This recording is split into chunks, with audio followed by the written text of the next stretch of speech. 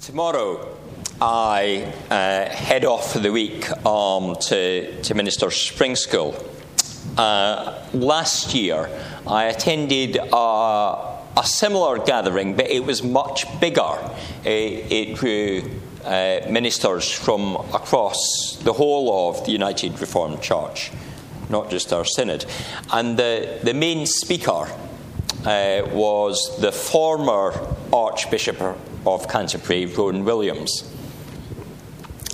And his talks focused on women who had lived out their faith and done great service to others.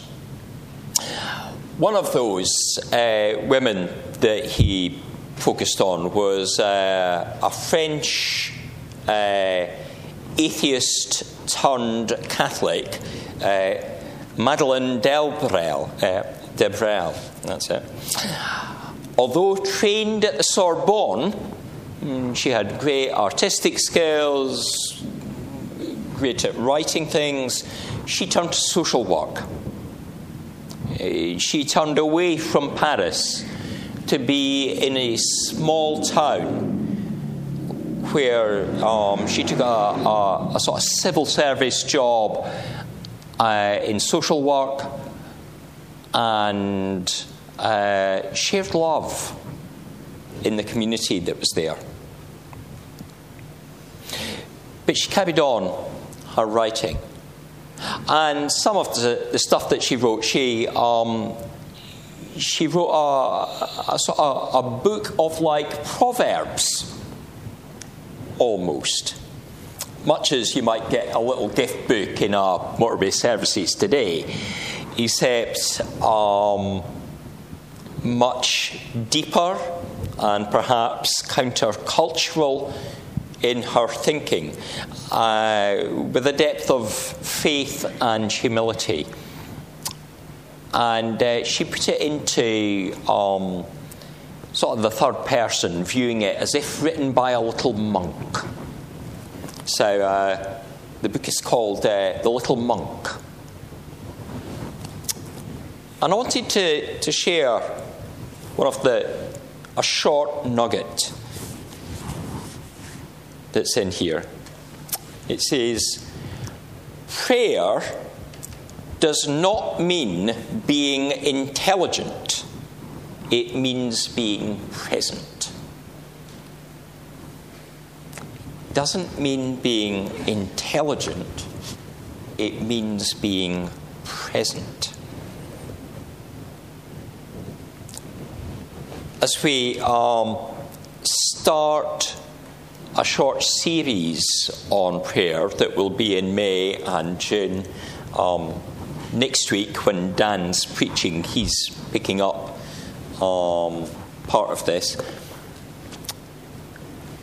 We've got to be thinking to some extent of being present with God, present with the one who is almighty, whose presence is eternal. We can also be thinking of presenting ourselves before God. And how do we do that? Is it with humility and recognizing our human frailty and the weaknesses that we need touched, the brokenness that needs mended? We can think of presenting others before God too, for it is a broken world that we've sang of this morning, a world where there's much suffering and pain, a world that longs for Christ's peace to break through. And we can also be thinking of receiving presence from God, receiving the gift of the answer of prayer. He answers our prayers. We have to recognise and rejoice when he does. We've rejoiced this morning about the financial situation changing as prayers are answered. And you think, well, that was us that did that, wasn't it?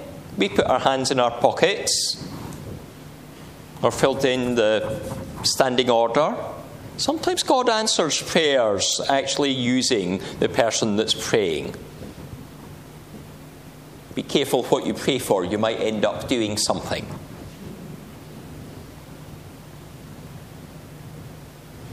We can think of how God might present us, might give us a gift of a vision, of a word.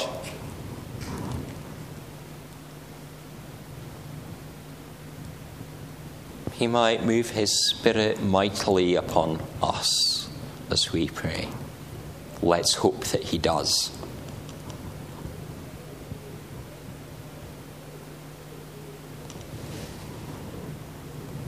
And so we see our hope come for us and for others in response to prayer. The passage from Paul's second letter to the Corinthians begins in prayer. Familiar words of prayer, perhaps, for those in Corinth, certainly from a Jewish background in their faith. Praise be to God. Praise be to God.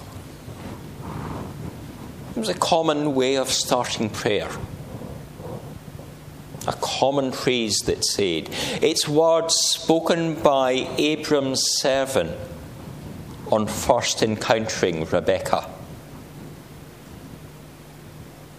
finding that wife for the son. And King David says it as his son Solomon takes the throne. Praise be. David also uses a number of times in the Psalms, and it comes too from Daniel's lips before we get into the New Testament, where Zechariah, the father of John the Baptist, sings Praise be as his song of glory to God begins. His prayerful song, delighting in who God is and what wonders he does, and how he changes things in the world, taking the struggles and bringing peace.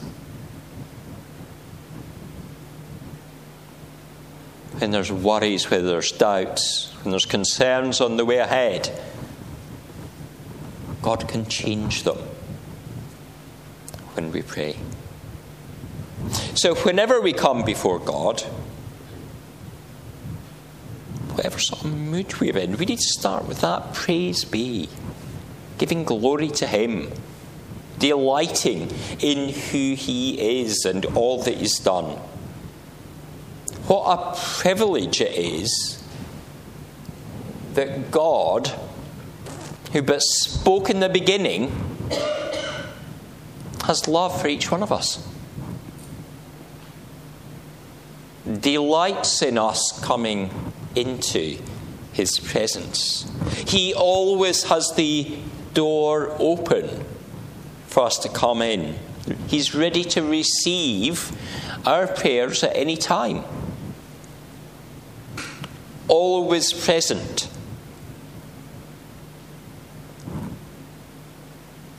But we are perhaps at times not so present.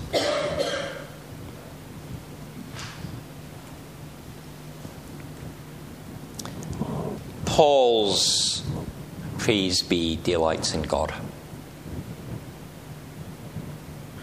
It gives glory to him. But he does so much more.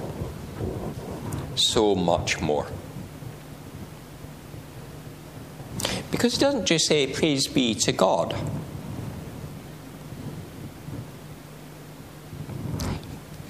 Praise be to the God and Father of our Lord Jesus Christ. He pushes that forward. He makes us know of the relationship between Father and Son. It reveals something of the nature of Jesus, which, again, is something we might get used to. We recognise that Trinity, don't we? Father, Son, and Holy Spirit. But the early church struggled. It struggled greatly in thinking on who Jesus was and is. And they had to get it fixed in their head. Because just as the religious authorities of Jerusalem had felt that Christ was simply another zealot who had appeared on the scene, there were individuals in the early faith community who spoke of other Jesuses, ones other than the one who was born in Nazareth, fully human but also fully divine, the Holy One who had become present here on earth, even though he'd been there at the beginning of time. The one that came and experienced the full range of human emotions, experienced distress and pain, who witnessed life and death, but having been crucified was risen and is now at the Father's side. Paul here wants us to think of God the Father and of the Son, and of how we can know God's compassion and his comfort. It was in Jesus that the Holy Land saw how God could bring comfort to individuals. How Jesus, the Son of God, would reach out and he would touch and he would bring healing not only from painful illness, but from the stigma that was often attached to many people in society that had found themselves outcast. By the Holy Spirit's presence, he changed individuals' lives when they came to him. And so Paul reminds us and the church in Corinth that God brings comfort through Jesus and through the Spirit. The comfort experienced by the leper and the blind, by the lame and the woman at the well, by the hungry on the hillside and the children in the street. All were welcomed. And that same welcome, that same comfort can be known by the people of Corinth and the people of Linfield and people of every community across the world if we turn to Jesus, put our trust in him. Paul writes this from his own experience at the time, an experience that you would imagine is far from comfort. The difficult circumstances he's been through. Although he had been a man who at first had hated and persecuted followers of Jesus, Christ had made himself known. He had forgiven Paul his sins.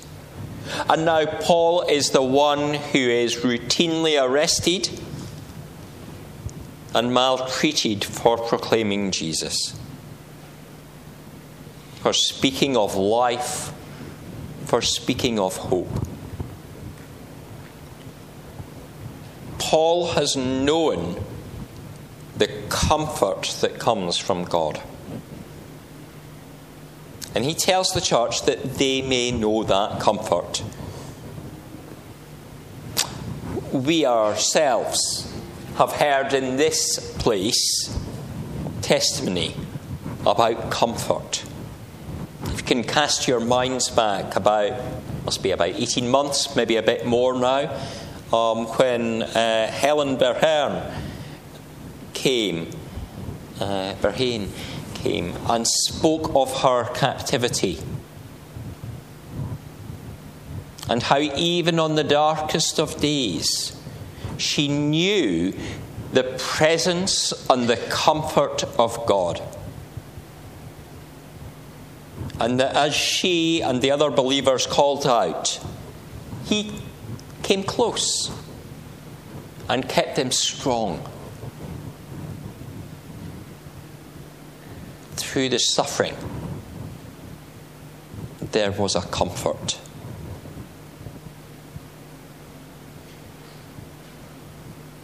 Now Paul says, know the comfort, receive the comfort. But he also calls on the church to do two things. And the first is to serve with God's love, actively bringing change in the world. You know, we've received this morning our child-friendly church award. It recognises the work that we do, trying to open the door to children and young people, that they may have a safe encounter with Jesus. We've thought this morning of our finances, and particularly related that to how we support our youth pastor. Serve here, and he also serves out in the wider community. We've heard a little in the video about the challenge prisoners face at the time of their release. What is their thoughts in their mind? And how people of faith have gone into prison and challenged that and changed that.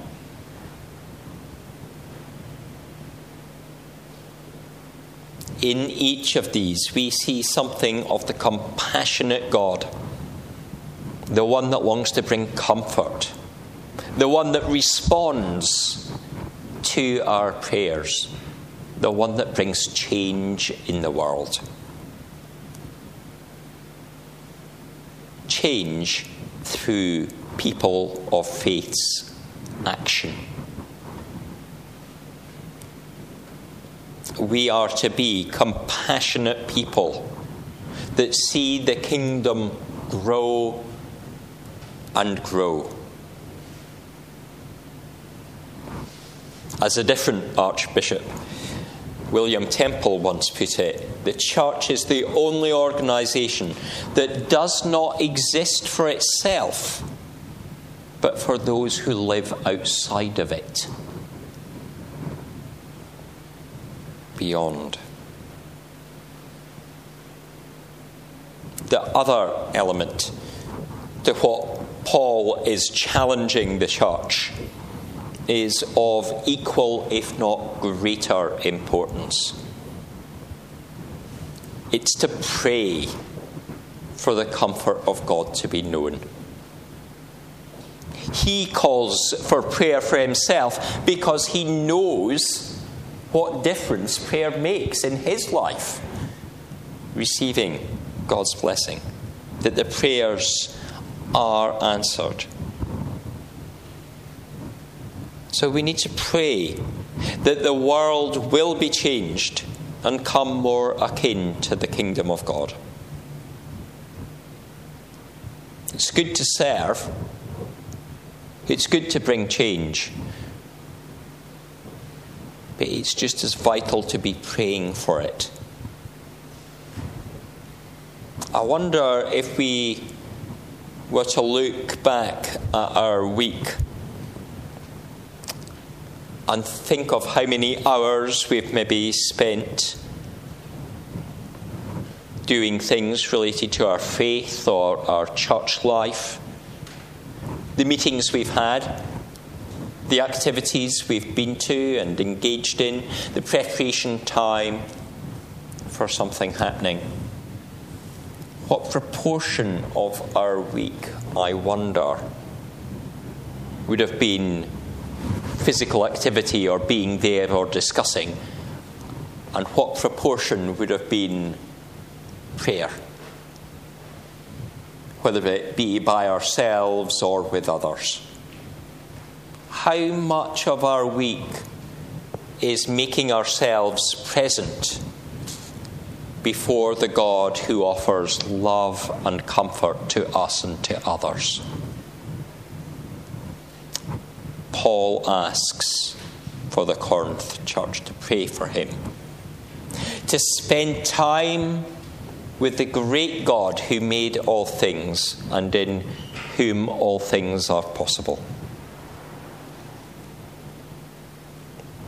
Paul does this because, as it tells us repeatedly in the Scriptures, the Lord is gracious and compassionate, slow to anger, rich in love. When we come to pray,